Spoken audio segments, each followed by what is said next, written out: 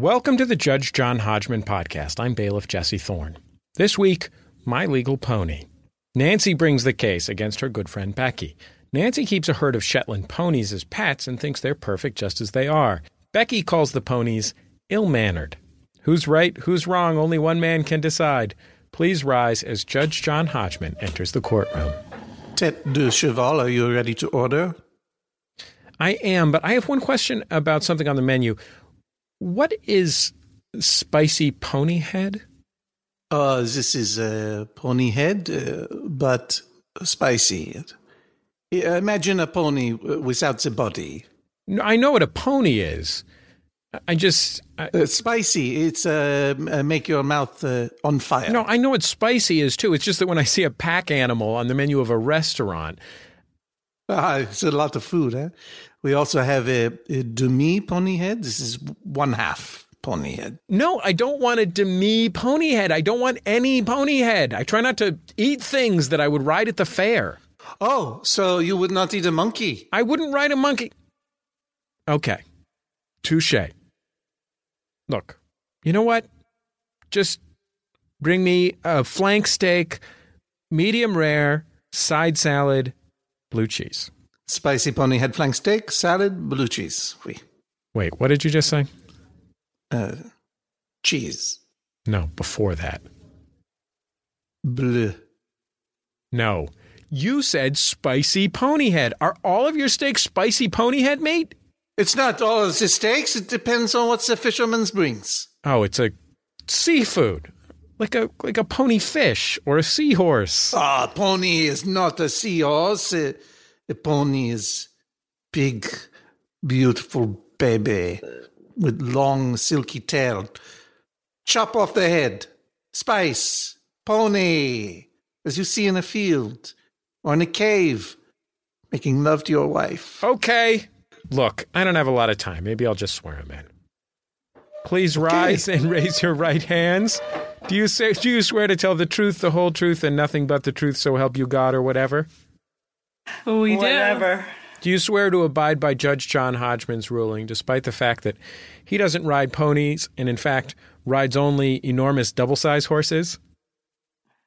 We do. We do. Very well, Judge Hodgman. Nancy and Becky, you may be seated. For an immediate summary judgment in one of your favors, can you name the piece of culture that Jesse and I performed as I entered the courtroom? Becky? It sounded like The Godfather meets the Pink Panther. Not correct. You're not just supposed to create an analogy. You're supposed to give it an elevator pitch. But you know what? I like it.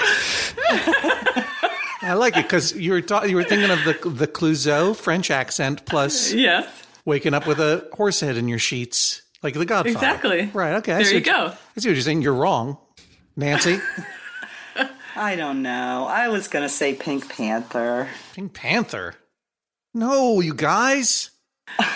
Casper Hauser, the Casper Hauser comedy group, famous sketch, Spicy Pony Head, as featured on the Casper Hauser comedy podcast. I guess you would say on hiatus now, Jesse? Yeah, long-term hiatus. but archives still available at MaximumFun.org. Absolutely. And James. And not only that, it's the reason we created the Casper Hauser comedy podcast in the first place many, many years ago was to promote the release of their first book, Sky Mall, Happy Crap You Can Buy from a Plane. And that book has gone on to become a beloved cult classic, which went out of print and commands triple-digit prices on Amazon. However, it is about to be re-released in a new edition with expanded materials. Sky Mall is coming back? Yeah, Sky Mall, Happy Crap You Can Buy from a Plane, featuring some of my favorite items, including the bandana ganizer, the banana ganizer. What is the product that they have in there that is a nightlight that looks like a Nazi werewolf? Oh, yeah, the Nazi. What's the Nazi werewolf nightlight? It's to scare your kids straight. My favorite Nazi-related one is it's just Rob Bedecker from Kaspar Hauser and maybe a 5-year-old boy, and Rob is pointing at a wall-sized world map, and the item is called Nazi Grandpa Locator. Well, in any case, Spicy Pony Head is a sketch by the Kaspar Hauser comedy group that is traditionally and appropriately performed by its creators, Rob Bedecker and James Richmond, and Jesse and I did our best version of it. And I truly, Jesse, I don't think a day passes when I undertake some kind of writing project where I feel like I wish I could just write Spicy Pony Head. I wish I would write Spicy Pony. If I wrote Spicy Pony Head even once, I would retire. It is the funniest thing. I would be happy with writing Mundo de Perros, the sketch in which an English-speaking dog expert is stranded on a Spanish-language talk show about dogs. World of Dogs.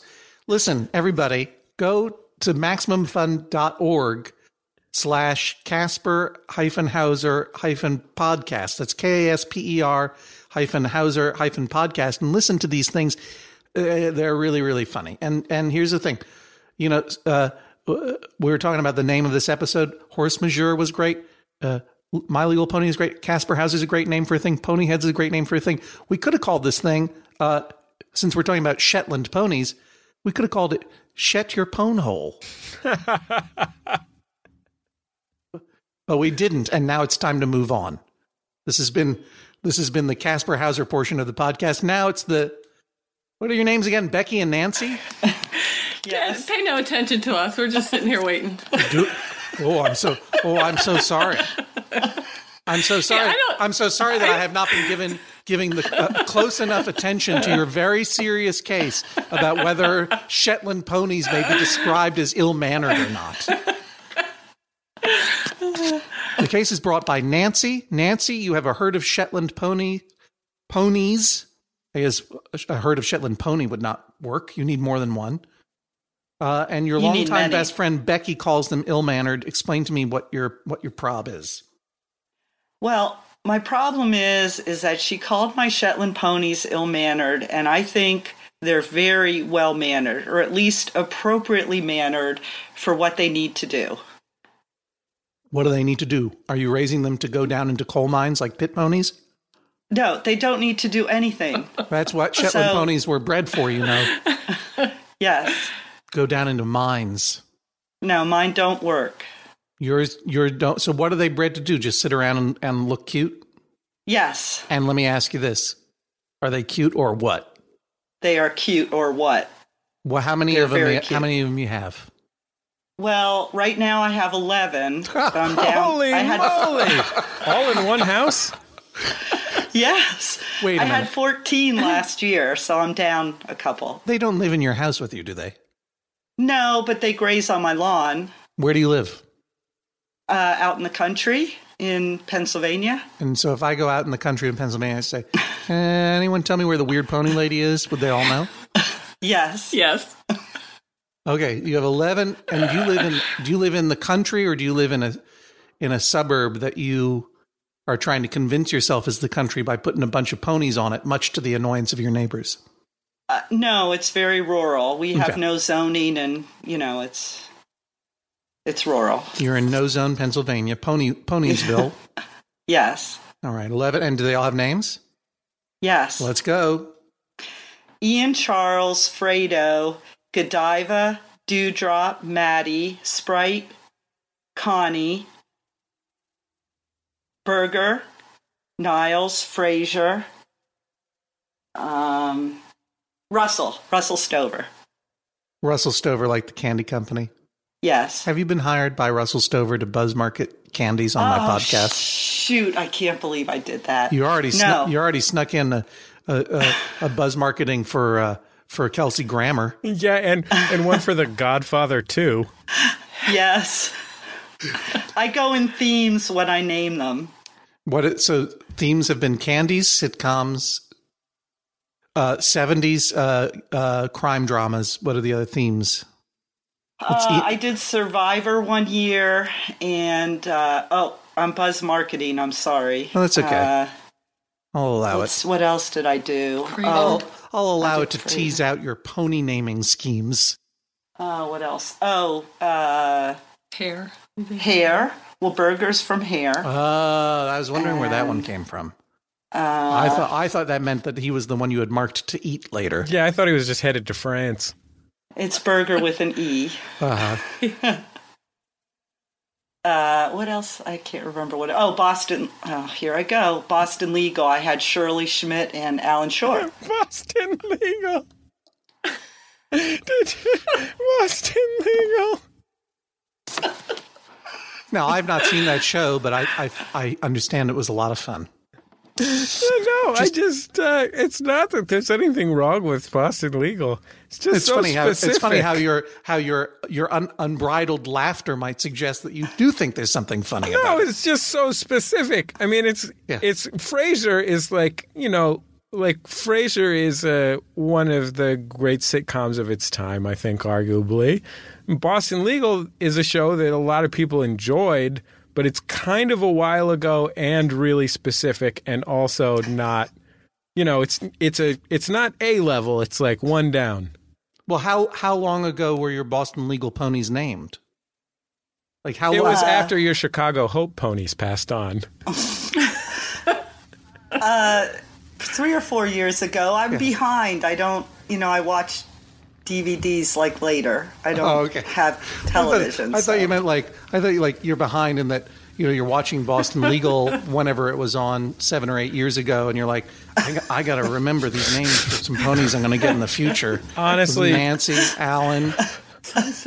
Honestly, Judge Hodgman, I'm one to talk. I name all my ponies after characters from Ally McBeal. Dancing Baby, Jane Krakowski.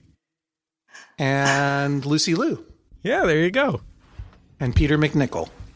And married to Harrison Ford for a while. If you had a Shetland pony named Peter McNichol, I would send you $100. How much does a Shetland pony cost? I give them away if they're good homes. Oh, they're like zucchini in the summer. Like you just get too many of them. You know what? I'm going to just leave. Thanks so much for dinner. Tomorrow, I'm going to leave a basket of Shetland ponies on your porch. No, that's not necessary. I'm just going to do it. I got so many of them. You have no idea how true that is. Do you breed these ponies? Yes. And here's the thing, Jesse. You could have had some Boston Legal heyday ponies. Do you know what I mean? Because they live 30 years, don't they? How long do they live? 30 or 40. 30 or 40 years. These Shetland ponies live. Yeah. What's the oldest one you have? He's late 30s. Late 30s? Okay. Yeah. Well, we don't really know exactly how old, but he's getting toothless. So. And what is his name? Ted Knight from the Ted Knight Show. Ian Charles. He's my stallion. Oh, Ian Charles. That's that. I thought those were two different ponies. Oh no, that's one. Just because he's toothless doesn't mean he's in his late 30s. I'm only in my early 30s. Who is Ian Charles? What is Ian Charles a reference to? I'm missing something. He was named before I got him, and he's named after the son of someone that the person I got him from knows. Someone had a son and a pony and named them the same thing. No, the person. This is my son, Ian Charles, and this is our Shetland pony, also Ian Charles. The person who gave me the pony had named him after the son of someone else she knows. Not less weird.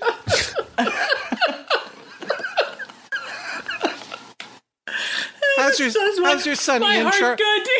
How's your son, Ian Charles? I hear he went to college. Everything going well? Did I tell you I named my pony after your son? That's weird. I'm glad you rescued that pony from that weird home and brought him into your own weird home. So he's your stallion. So he's the father of all of these ponies that you got? No, he's the father of some of them. So when was the last time you have 11 Shetland ponies on your property currently? how many of them were born on your property of your herd, and how many of them were purchased from a different stock? Currently, I have 3 that were born here. Okay. I have 2 that were born elsewhere, but when I still had the ponies. And the rest of them I got around the same time I got Ian Charles. And I didn't name them, all of them. Okay, I got you. I understand. So they're not all. It's not like you have a pony infestation on your property. And No. they're just breeding there. You're getting ponies the normal way. You buy one here, you adopt one there, you go grocery shopping. They got some ponies out front. You'll say, what am I? I'll take 2. There's a special. It's on the end cap. End cap ponies. I've had these ponies, the main group, since 2001. Which is your favorite one? Ian Charles. Ooh, that was a quick answer. Well, he's the best. Which is which pony is the worst? Ponies? The worst? Yeah. Which is your worst pony? This is a trick because this is playing into this ill-mannered thing. It's not a trick. This is a There's court got to of be law, a worst ma'am. pony. And despite what you may believe, these ponies don't understand English. So you could play this podcast for them and their feelings won't be hurt. You are currently under fake internet oath, and I'm asking you, which pony is your worst pony? I would say Burger. Yeah, because I agree. he's the youngest. And so you agree. I don't like the sound of Burger at all. What is the difference between the best pony and the worst pony without talking about age? I appreciate that Burger may mature or season into a good pony, but what makes him bad pony and what makes Ian Charles good pony? Well, Ian Charles is a good pony because he's very handsome, and I really feel like he loves me. And I know that sounds really dumb, but we've established a relationship, and I really feels like he's, loves me. Yeah, Shetland ponies are not dumb animals. No. They're not dogs. They're very smart. Hey, my dogs love me. I know dogs form a love bond, I think, with their human companions, even though they are hilariously dopey some of the time. And Shetland The humans or the dogs? both. And Shetland ponies are I'm led to understand from Wikipedia that they are smart animals, and indeed, they were not bred in order to go down mines, but they were used for many years in England and Scotland and in the United States in mines, in coal mines. And they would go down there because they're short animals. And they pull that coal around. And a pit pony, as they were called, might live for shorter than a regular pony because they're underground. But they might live their whole lives underground, 15 years. And they would only work with one miner because they formed a bond with that miner. And that miner would lead that pony around. And if the miner retired or had an accident or had to leave the mine, usually the pony would not be usable by anyone else. And so they would retire it. And the retirement of the pit pony was not always a terrible thing either. They would go above ground and they would blink and they would go, "What the hell?" And after a couple of years, they'd die because they'd just freak out. Fun facts about ponies, you guys. Yeah. So I believe that Ian Charles loves you, just as I believe that Burger the pony hates you. I don't think he hates me. What's Burger's prob? And don't say that he's young. What is his behavior? What's the behavior that causes you to say on a national, I dare say international podcast, listened to by a lot of ponies, by the way, that he is worst pony of the herd? See, this is going to be self-incrimination because he misbehaves. And Yeah, I haven't gotten to Becky yet. Becky, who claims Shetland ponies are ill-mannered, that's a blanket statement. You are defending your case by saying Ian Charles is a good pony, Burger is the worst of herd. Here's why. What does he do? he's difficult to catch. He's difficult to get to lead. He's difficult to just handle, but he's getting better. So the more time I spend with him, the better he'll be. And then he might not be the worst pony. Does he bite? No, not really. So he has bitten. Not really. He might have probably nipped. He might have probably nipped? Who? Yeah. You? Me. Yeah. Yeah. You may not recall. Did he nip your amygdala? And therefore you're not sure? No, he probably just nipped at my coat or something at some point. I'm sure he has at some point. They all do when they're little. Does he gossip? Does he talk crap about other ponies behind their backs? He bothers the other ponies because he's playful. Oh, okay. He's. How does he bother the other ponies? Well, he jumps on them and chases them and All right. tries to get them to play. All right. Nancy? No, Becky. Excuse me. No, Nancy. Yes. No, Becky. Bancy.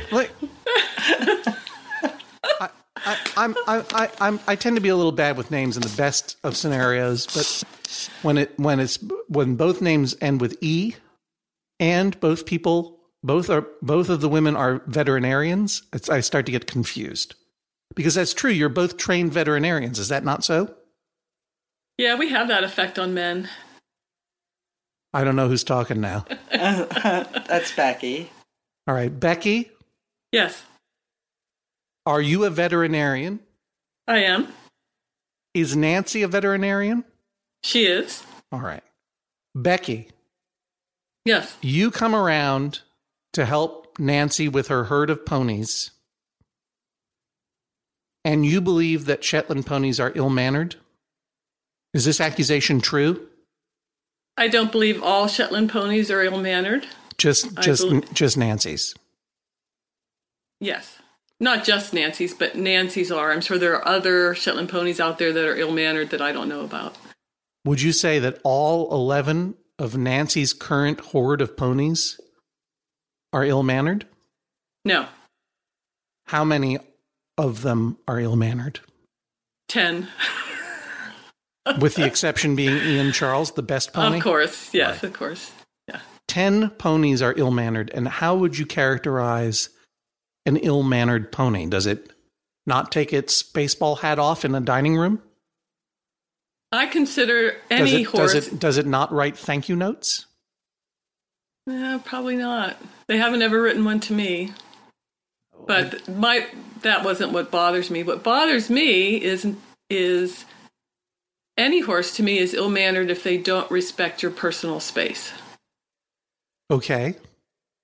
And what's the problem? Are these ponies coming over to your house and hanging around your office when you're trying to do work?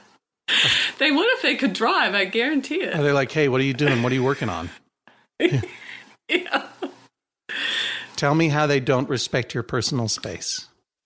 And if Nancy's out there with them, Right. and she has even said this to me on occasion, that sometimes when she's working around the whole crew, she's a bit uneasy because they surround her and sort of push her around and basically are in her space, which doesn't sound like a big deal, but it's like 10 300-pound misbehaving children pushing you around.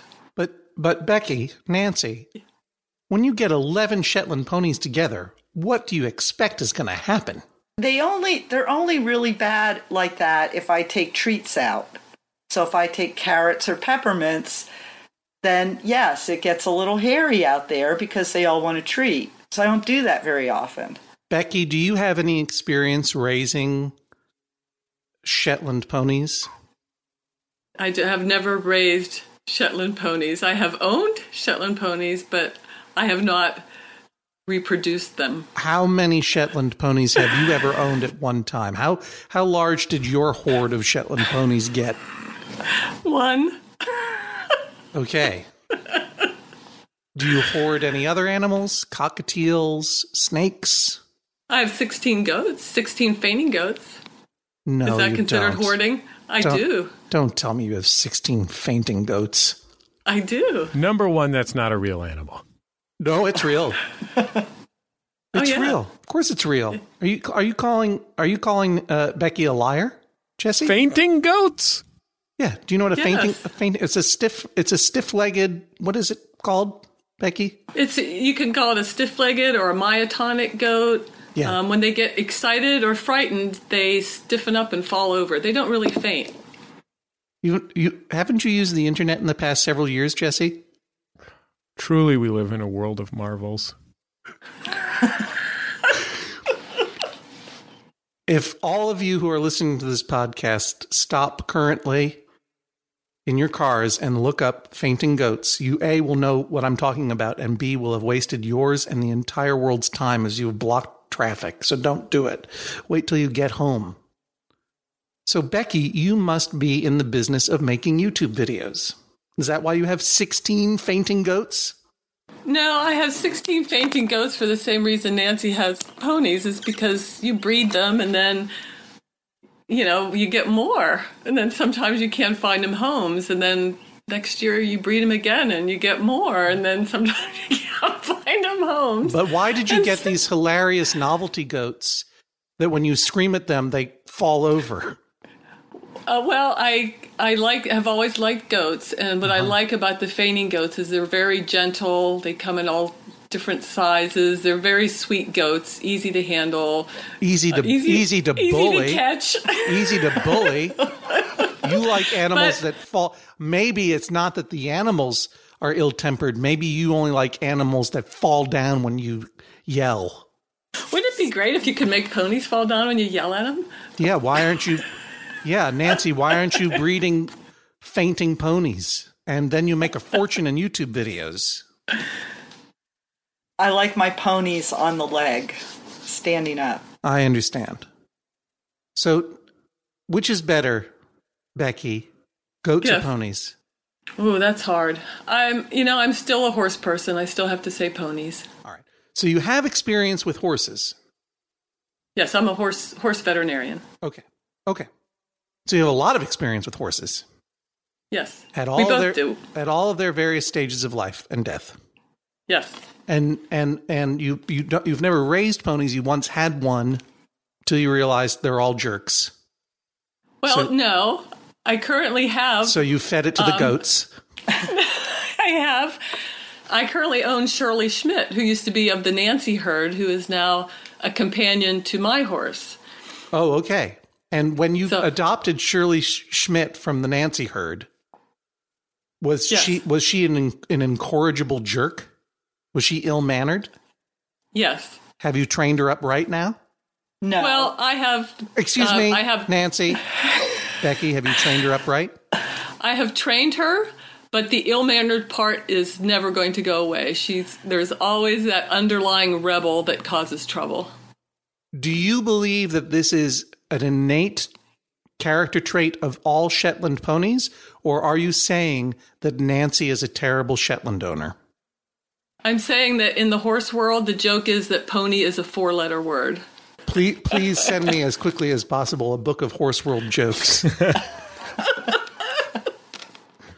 So you're not blaming your friend Nancy for the terrible behavior of her ponies. It's just part of owning a pony. No, I'm not blaming Nancy, but I just want her to be more firm with them, and because I don't care how her ponies behave, but I do care about her safety.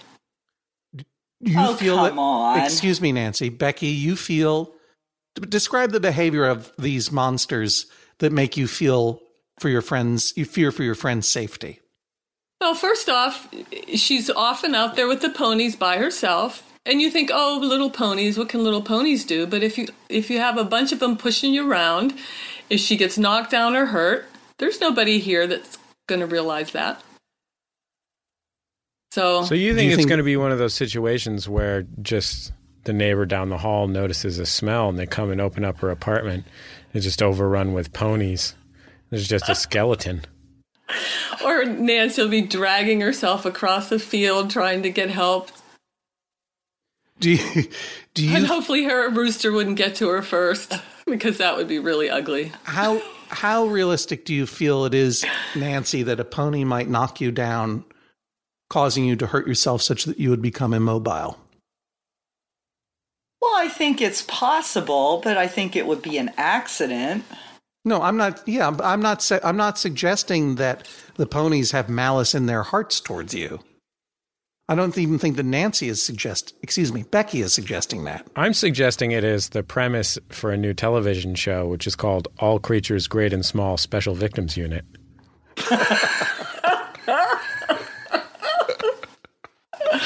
All right, and that's a podcast, everyone. Good night. Nancy, have you ever been in a situation where you felt menaced by all of these small ponies?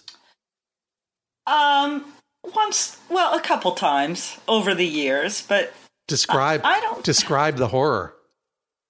Well, I don't. It wasn't a horror. Well, I remember one time specifically, they crowded around. I was trying to get through a gate, and they were all crowded around. And I think I might have gone to my knees briefly because of the crowding. And then there was a car driving by, and I was kind of embarrassed because I didn't want someone to see and think that things were out of control. And I got up, and I was okay. It's a little more dicey, if I'm handling the babies when I'm trying to train them for get them haltered and such. And the babies kind of get a little out of control. I got a little confused there for a moment. I thought you were also running a child care service, and you were talking about handling the babies amidst your herd of ponies. No. Would you feel safer? Horses. Would you feel safer around a herd of 11 small ponies or one pony-sized duck?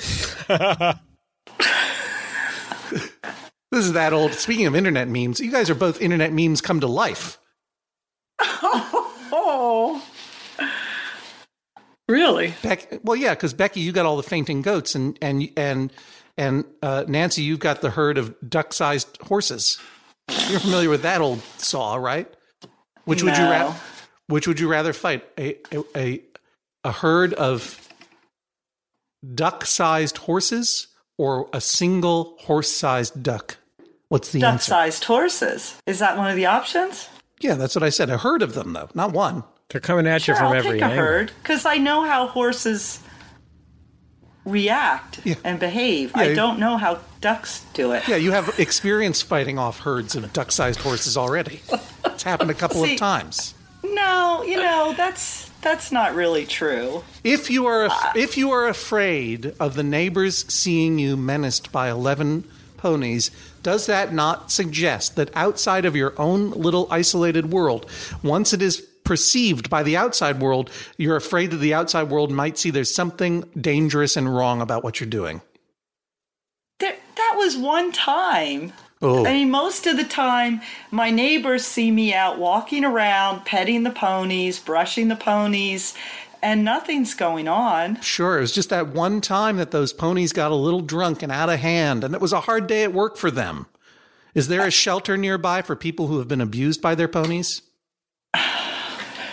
See, I just think that Becky is painting a very wrong portrait of my ponies. And I think it's because Shirley is a little bit difficult.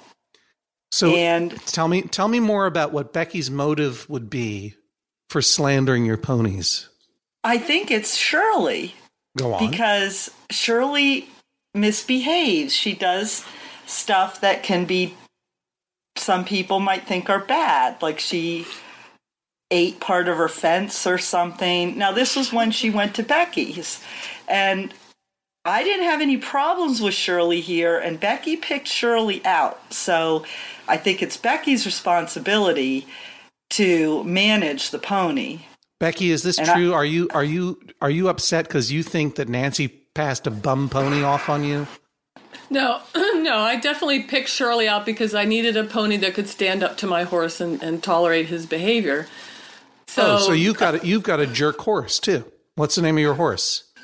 Sydney. Sydney from the TV show Love, Sydney, starring Tony Randall?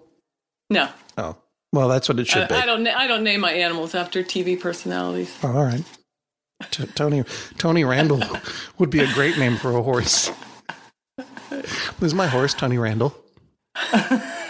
Just think about it. Or a pony. Think about it. If I had a bunch of horses, all of them would be named after the Kentucky Derby horses from that one Mr. Show sketch. You know, like Batman the horse. I don't doubt it at all. Mr. Fast Horse. Nor is it impossible for me to picture you, Jesse Thorne, with 3 or 4 Shetland ponies on your property. Well, I would have someday. miniature donks. All right. Becky, do you think Nancy has an animal hoarding problem? No. Okay. Do you think she's a responsible owner of the ponies? Do you think she has too many? Does she have more than she can handle? No. Okay. Your main concern is that she's being menaced by the ponies and they're plotting against her? My main concern is that she doesn't set good boundaries with the ponies. And like she was just saying about Shirley Smith was no problem here in her herd because her standards are different than mine. So she's okay if ponies bump into her and push her around and things like that. And I'm not. And so that's the difference of opinion is just...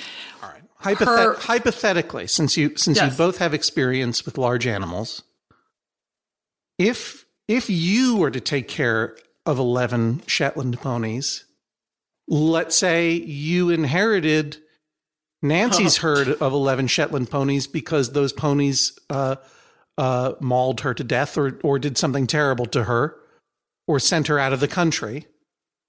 How would you raise them differently? How would you care for them differently than your best friend, Nancy? Well, I would have to say that maybe that's my concern about Nancy's safety is I don't want to inherit 11 Shetland ponies. But anyway, I tend to be more strict with my horses, and they are not allowed to get close to me unless I let them get close to me. If you were to take over that herd of ponies, what would you do differently? Or if you had your own herd of ponies? Like what I understand you say they are not allowed to get close to me, but how do you have that happen?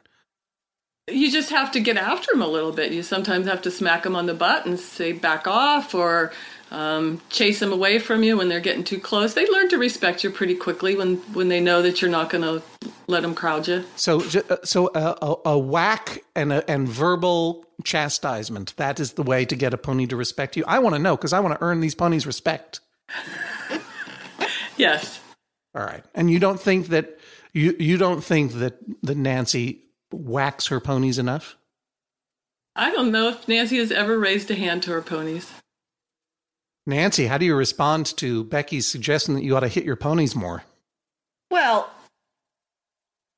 that's kind of barbaric to hit a pony, I think. But, I mean, if you're trying to get past them, yeah, I might slap them on the rear end, and they may or may not move, but they don't kick me or anything if I go by. So I can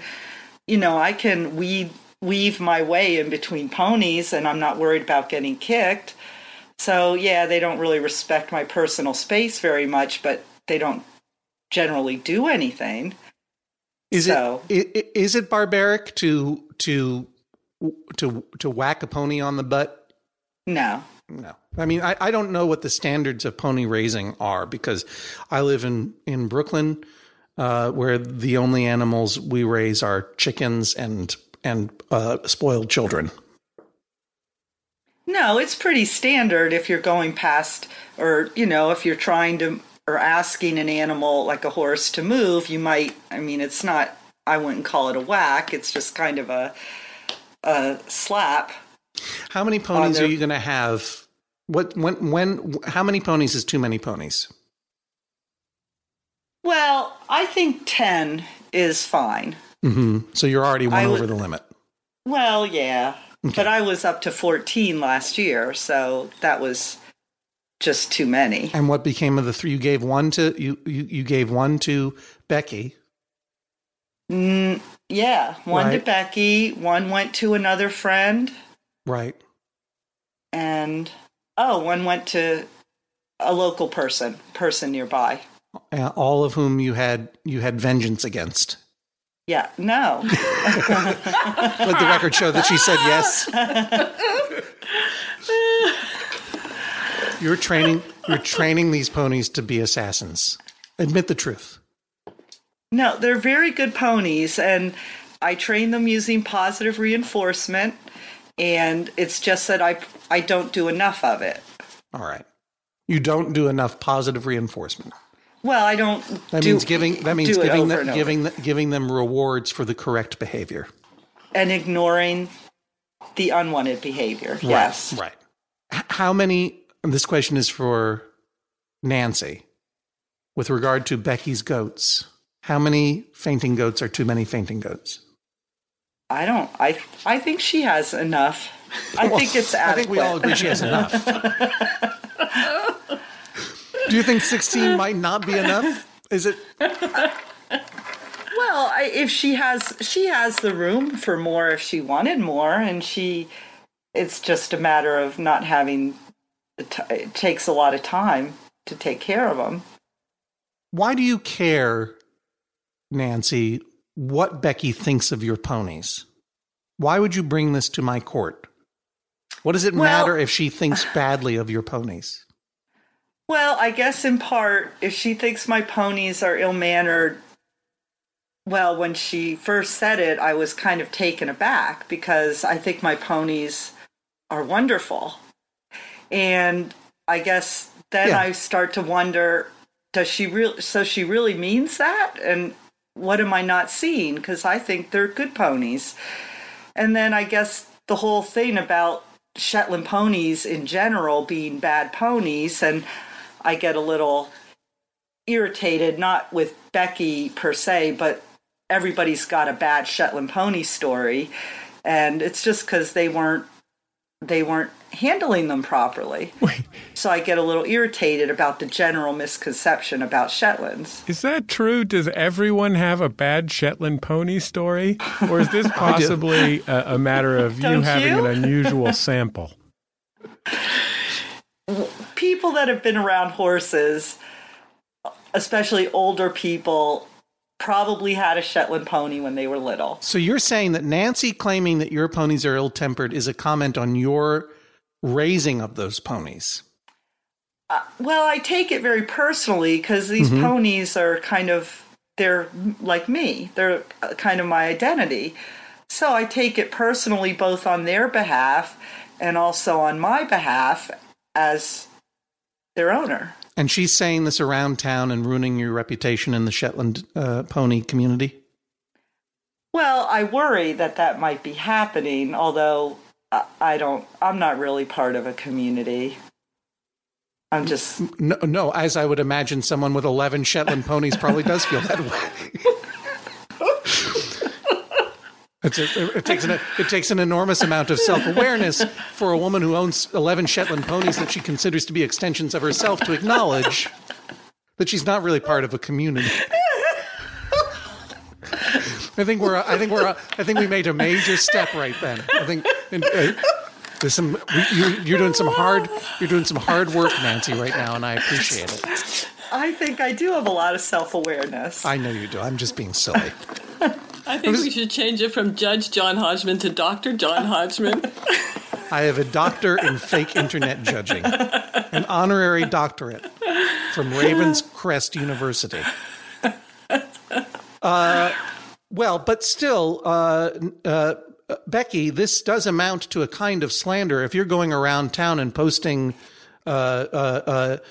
mean comments about Nancy's ponies on the Shetland bulletin boards and whatever, this amounts to a critique of her as a person, does it not? I can honestly say that the subject of Nancy and her ponies has never come up in any of my day-to-day conversations with anybody. What would you advise me to do, Becky, if I were to find in your favor with regard to Nancy's ponies? What would you want me to order?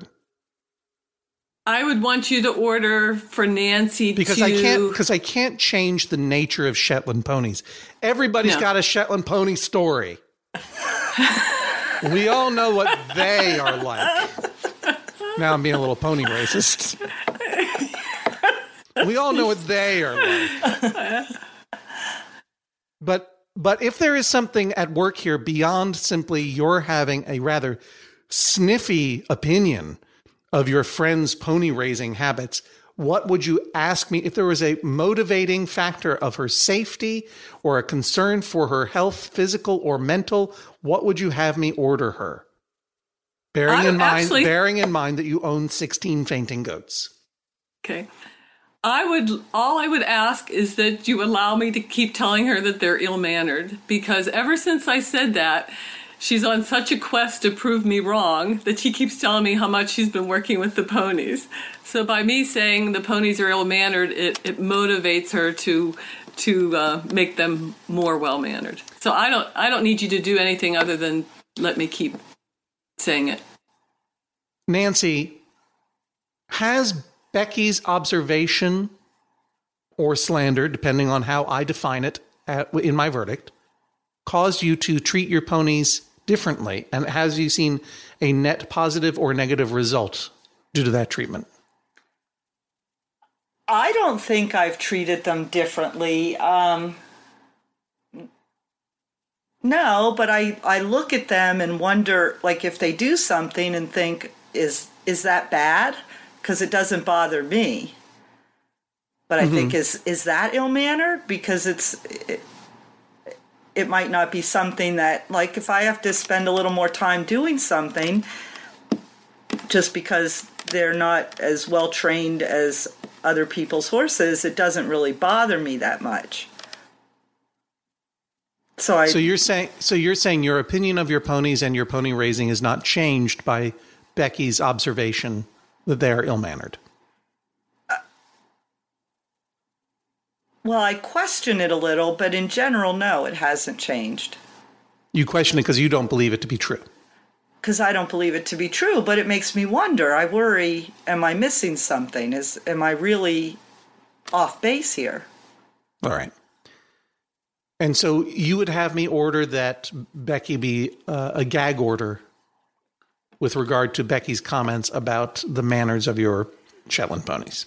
Well, I guess it was good that we had a conversation here, because I would like her to not call them ill-mannered. But if she really thinks they're ill-mannered and there's something really wrong, then I want to know. I always worry that people don't tell me the truth because they like me. Not that I think that many people like me that much, but if someone likes me, but if someone likes me, I worry that they're not really telling me everything I need to know.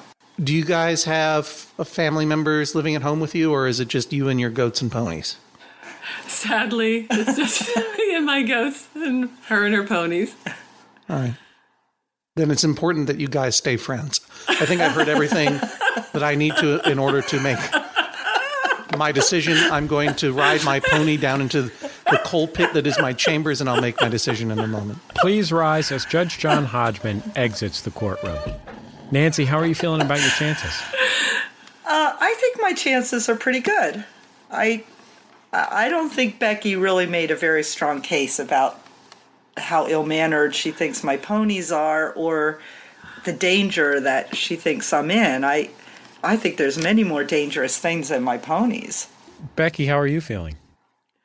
Well, honestly, after the last comment about our sad, pathetic lives and we better remain friends, I don't really care. How come neither one of you has ever purchased or otherwise obtained a donk or miniature donkey? Oh, don't even get me going on that. You mean that's Becky? You wouldn't be able to stop talking about how adorable it is? No. There are 2 miniature donkeys that live on my brother's property, which is part of mine. So I do take care of them as a vet, and they, being half mule, like in their personality, they're like ponies on steroids, behavior-wise. Well, we'll see what Judge John Hodgman has to say about all of this when we come back in just a minute. Hello, I'm your Judge John Hodgman. The Judge John Hodgman podcast is brought to you every week by you, our members, of course. Thank you so much for your support of this podcast and all of your favorite podcasts at MaximumFun.org, and they are all your favorites. If you want to join the many member supporters of this podcast and this network, boy, oh boy, that would be fantastic. Just go to MaximumFun.org/join. The Judge John Hodgman podcast is also brought to you this week by Aura. A-U-R-A. It's a simple but meaningful gift that you can give your mom or your dad or your step-grandparent or your uncle or your friend or anyone that you want to keep connected in your life who might not live near you. It's a digital picture frame from Aura. It's perfect for sharing pics of all the things that those friends can't be there for, from family vacations to grandkids' graduation to whatever. I have one of these, and I got one for my dad, and I got one for my mother-in-law, and it's amazing.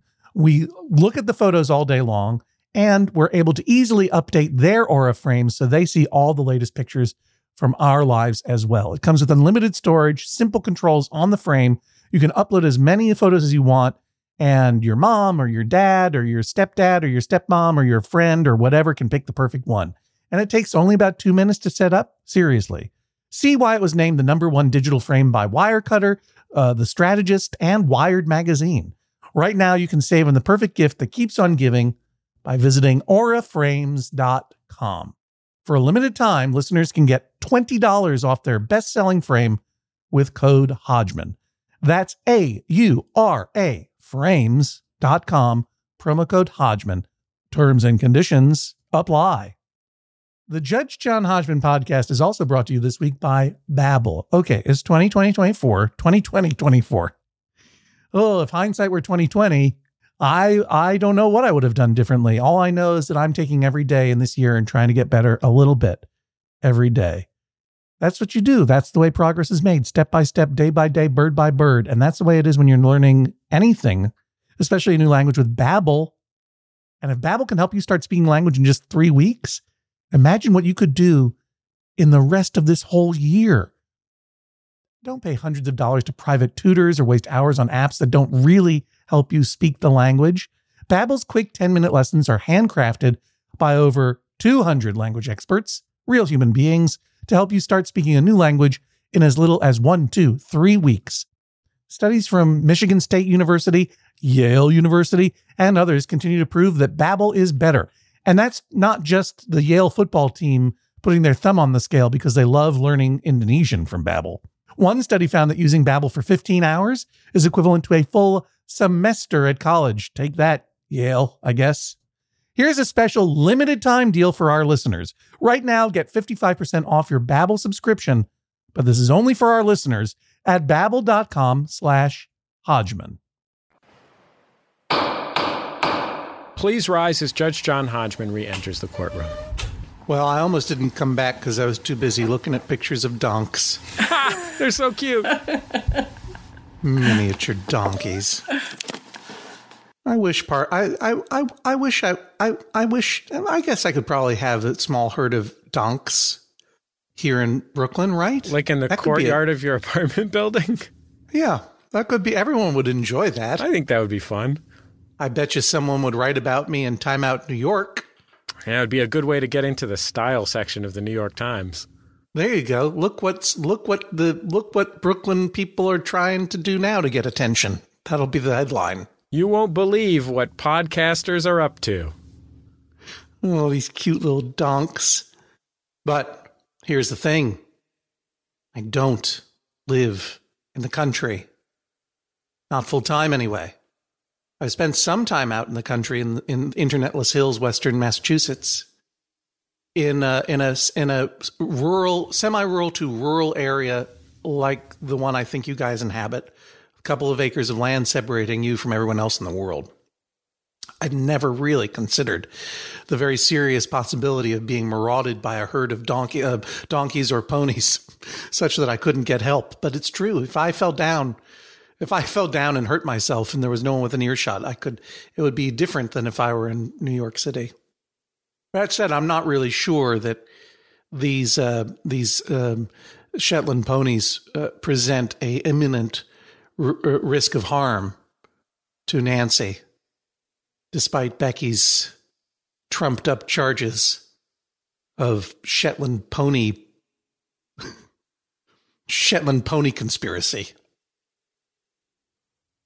That said, Nancy, every child has a parent, and every parent believes their child is wonderful, smart, and beautiful.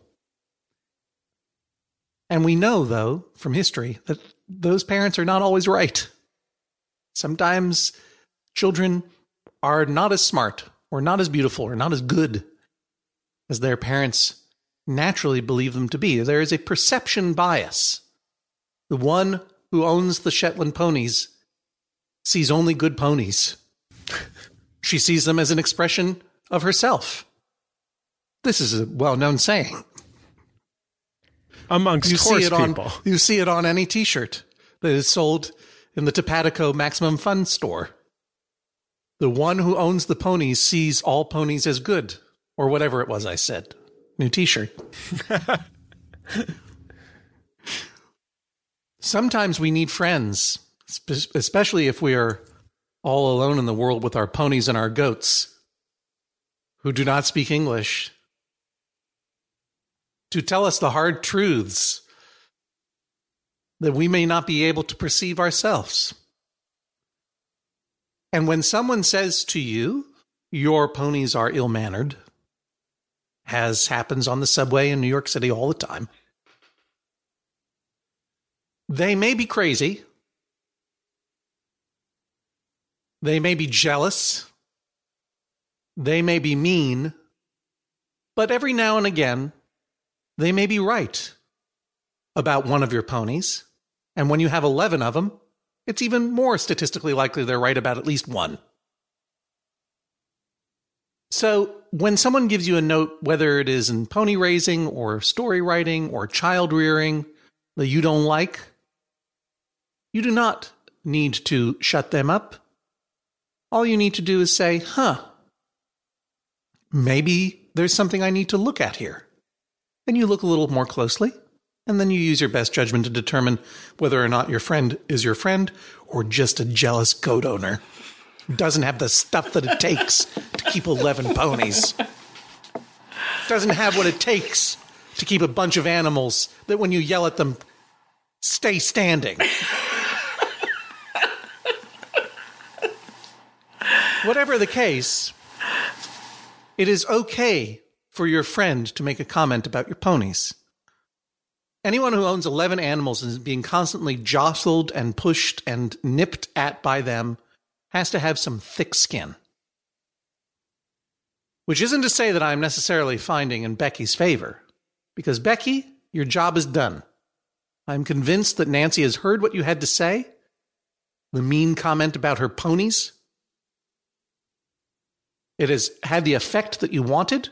It has given her a moment of reflection.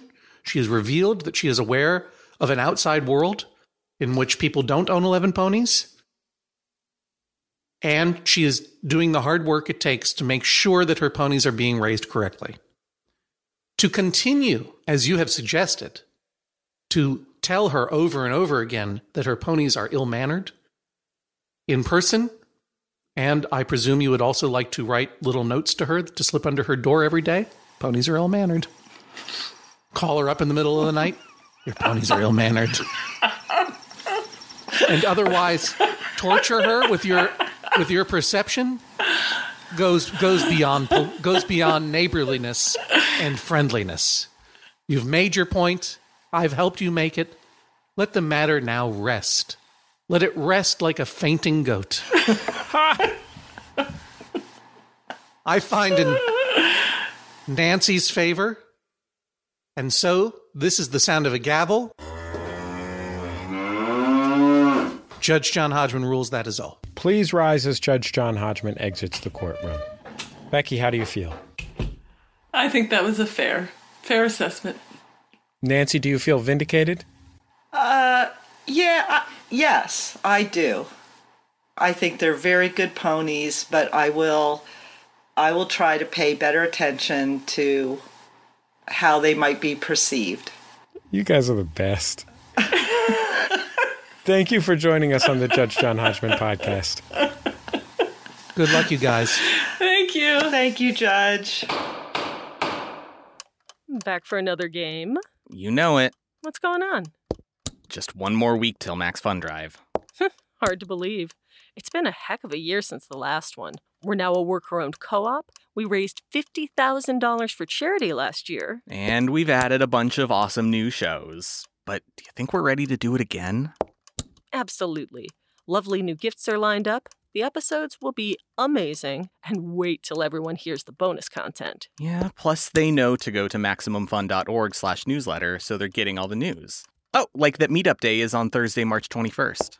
Then what's bothering you? Me? Oh, nothing. We're all set for Max Fun Drive to start on Monday, March 18th. I just didn't want you to see this coming. Check. What? Hang on. Most of the plants humans eat are technically grass. Most of the asphalt we drive on is almost a liquid. The formula of WD-40 is San Diego's greatest secret. Zippers were invented by a Swedish immigrant love story. On the podcast Secretly Incredibly Fascinating, we explore this type of amazing stuff. Stuff about ordinary topics like cabbage and batteries and socks. Topics you'd never expect to be the title of the podcast. Secretly Incredibly Fascinating. Find us by searching for the word secretly in your podcast app. And at MaximumFun.org.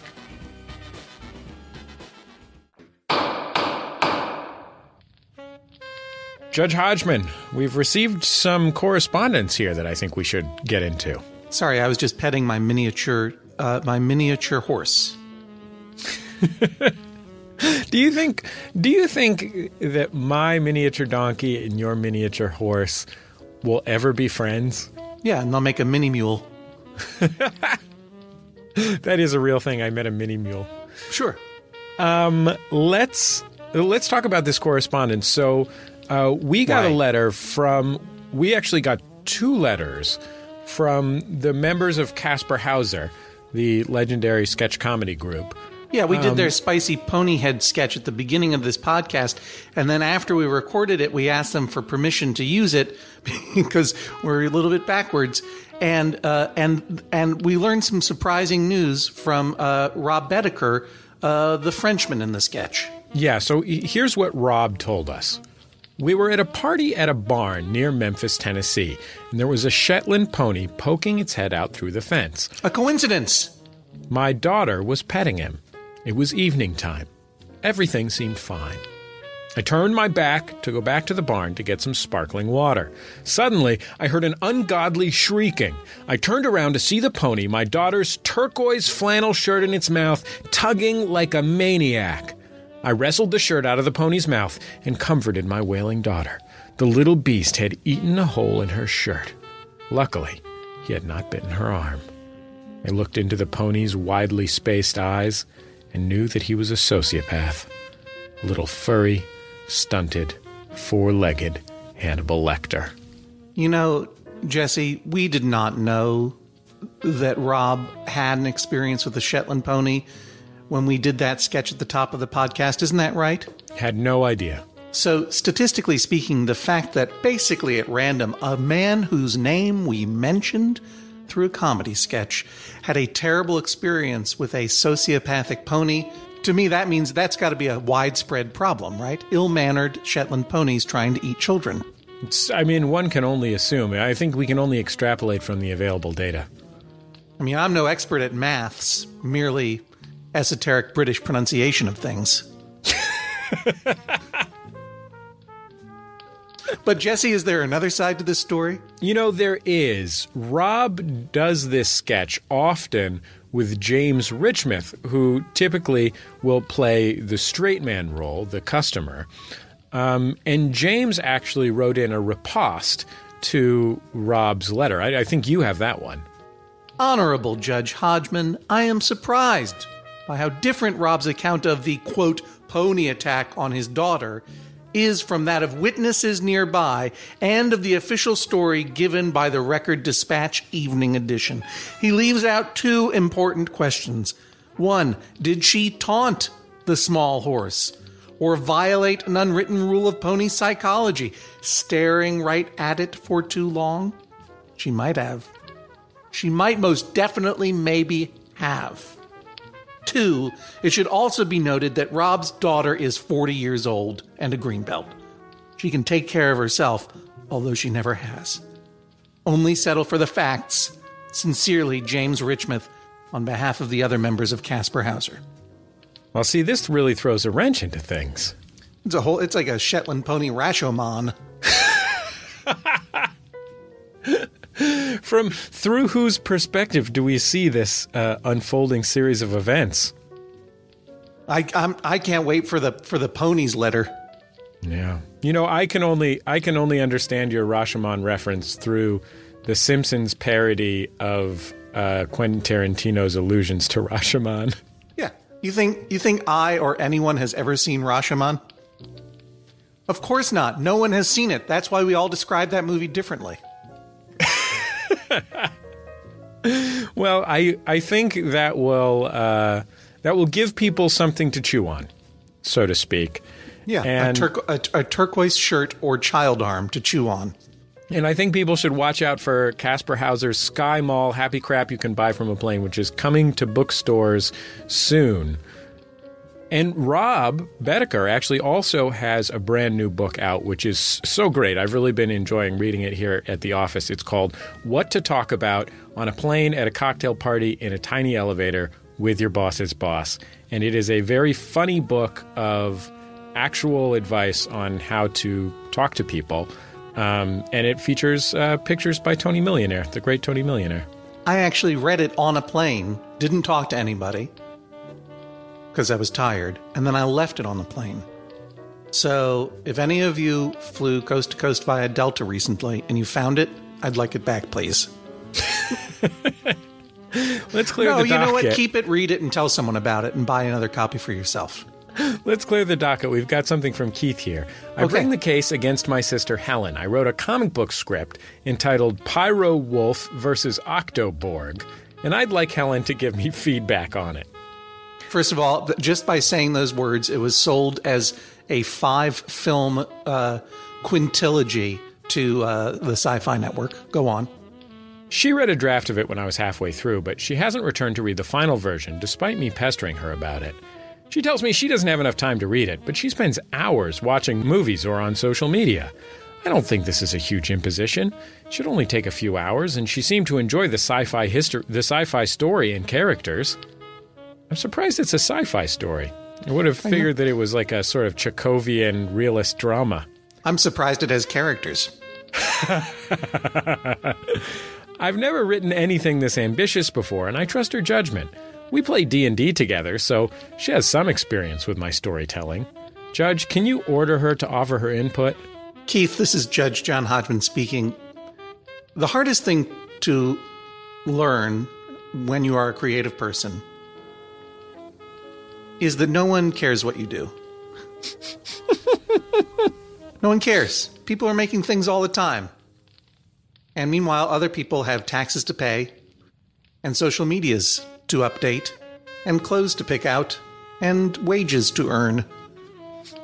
The fact that you make a thing does not compel the world to pay attention. Only the thing itself can make someone pay attention. And it is a very hard thing to appreciate. Here's an example. Let's say you make a Ragnarok survival kit, because you figure there are 500 people in the world who would appreciate a DVD of your Netflix special, Ragnarok, plus some custom-made survival mayonnaise, plus a beautiful engraved urine flask, plus a completely non-joke unisex cologne that you spent a lot of time working with a fragrance consultant to craft for everyone in the world to enjoy. You figure 500 people in the world would want this for a mere $150. And it turns out that after 6 months, there is still some left over. Them's the breaks. bit.ly/survive Ragnarok to get some of your last survival kits from Ragnarok. You can get them right now, everybody. But I can't pester you to do it, because what I have learned the hard way, the hard lesson that I've learned being a creative person now for 25 months at least, I can't remember anymore, is that you can't make people do anything. When it comes to how they dispose of their leisure time, people will do what they want to do and not do what they don't want to do. There are situations where you can compel someone to do something because you pay them money, right? They have to go review a movie. But otherwise, people will do what they want to do with their time, like going to see Jenny Slate, An Obvious Child, an amazing movie that I haven't seen, but I want to. I'm going to go see it. And there are a lot of movies that I'm not going to go see because I don't have time. I learned this difficult lesson in some ways when I worked as a literary agent and people were sending me their books all the time. When you write a book, you feel like the world should give you some feedback, but it doesn't care. Only if the work itself makes you care does someone want to return to it, or the description of it, or the whatever. And I think that Pyro Wolf versus Octoborg sounds pretty funny, but your sister read half of it and she doesn't want to read more. That's a note for you. You can't tell her to read more of it unless you're paying her money to do so. And you don't want to, right? Because you want the thing to draw her back into it.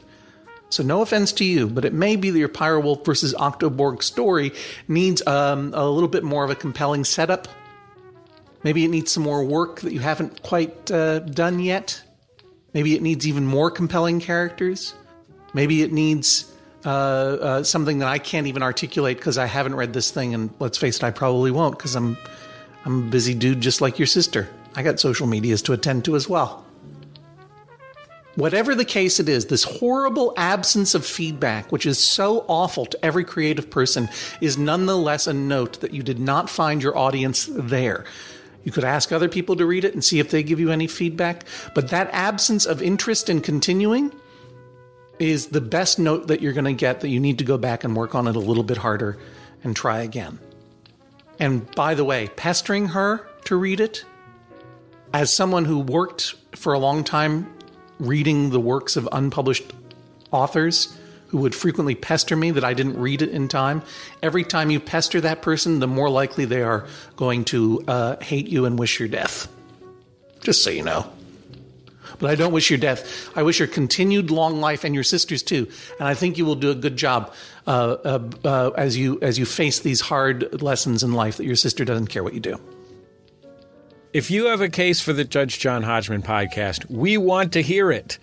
Send it to Hodgman at MaximumFun.org or to go to MaximumFun.org/JJHo. MaximumFun.org/JJHO. Big or small, we at least consider them all.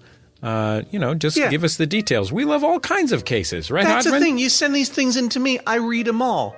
Maybe I'll get right back to you because you've got a great case that's perfect for this podcast. Maybe I won't get right back to you because it's not such a great case.